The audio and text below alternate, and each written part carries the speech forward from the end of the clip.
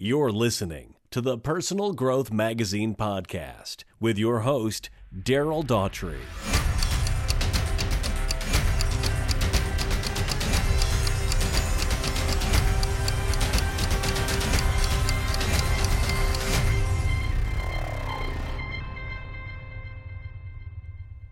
Hello, friend. I'm Daryl Daughtry. I'm the publisher of Personal Growth Magazine and this podcast. Today, we'd like to share with you a few of the trials and the triumphs of Walt Disney.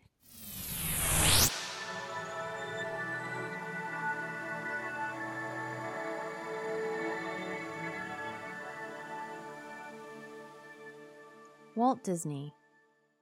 Even the unhappiest of beginnings can't hold you back when you have drive and determination. Meet Walt Disney. You've heard the name before, whether from the beloved mouse who's graced our TV and movie screens for almost a century, to Frozen, and a whole slew of animated and live-action movies our kids beg us to watch repeatedly. Disney never set out to become a household name, even though that's what happened. In fact, his beginnings have a whole lot more to do with escaping from a bad situation and trying to find his place in the world. Walt Disney grew up with a father so cruel and abusive that Walt's elder brothers couldn't leave home soon enough. Walt himself made his escape before he was even fully grown. He lied about his age so he could run away and join the army, and became an ambulance driver in World War I. With such rough beginnings, it should come as no surprise young Walt kept drawing as a way to hold on to his sanity in difficult times.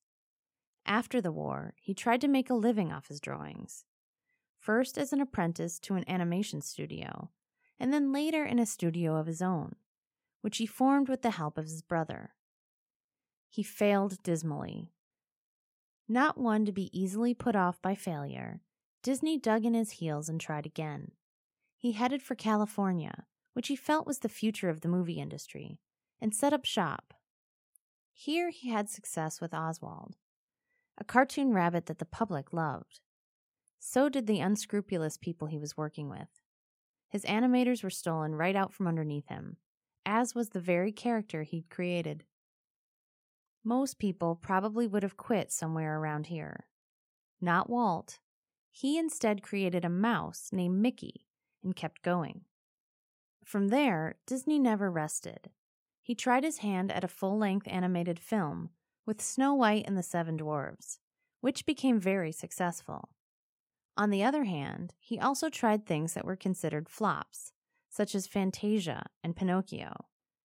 His was a career full of ups and downs. When he opened Disneyland, just about everything that could go wrong did. He simply dug in and worked harder to make it the success he knew it could be. The life of Walt Disney teaches us many things. First, it doesn't matter where you begin. The point is to get started. Second, you can't let disaster get you down. You simply need to pull yourself up and move on without looking back. No matter where you are in life, keep going. The only thing that can hold you back is you. We will be right back with Daryl's views on this topic right after this. Come visit us at personalgrowthmagazine.com. As our name implies, we're all about accelerating your personal growth and development. Through our relationship with over 1,000 life coaches from almost 50 countries around the world, we bring you fresh content each week that is instantly usable and very easy to understand. Featuring written articles and online videos, we explore relevant topics such as mindset, productivity, purpose, money, health, and personal relationships. We even curate videos by folks like Tony Robbins, John Maxwell, Brendan Bouchard, and Dr. Oz. There really is something for everyone at personalgrowthmagazine.com, and we're open 24/7. We also offer online video courses on subjects like motivation, confidence, goal setting, and life's little obstacles. So come get motivated and inspired, and you might even learn a thing or two while you're at it. Join us now at personalgrowthmagazine.com. Hi, Daryl Daughtry again. Once when asked about his troubles, Walt Disney once said, "All the adversity I've had in my life, all the troubles and obstacles have strengthened me. You may not realize it when it happens, but a kick in the teeth may be the best thing in the world for you." Thanks for listening. We'll see you next time.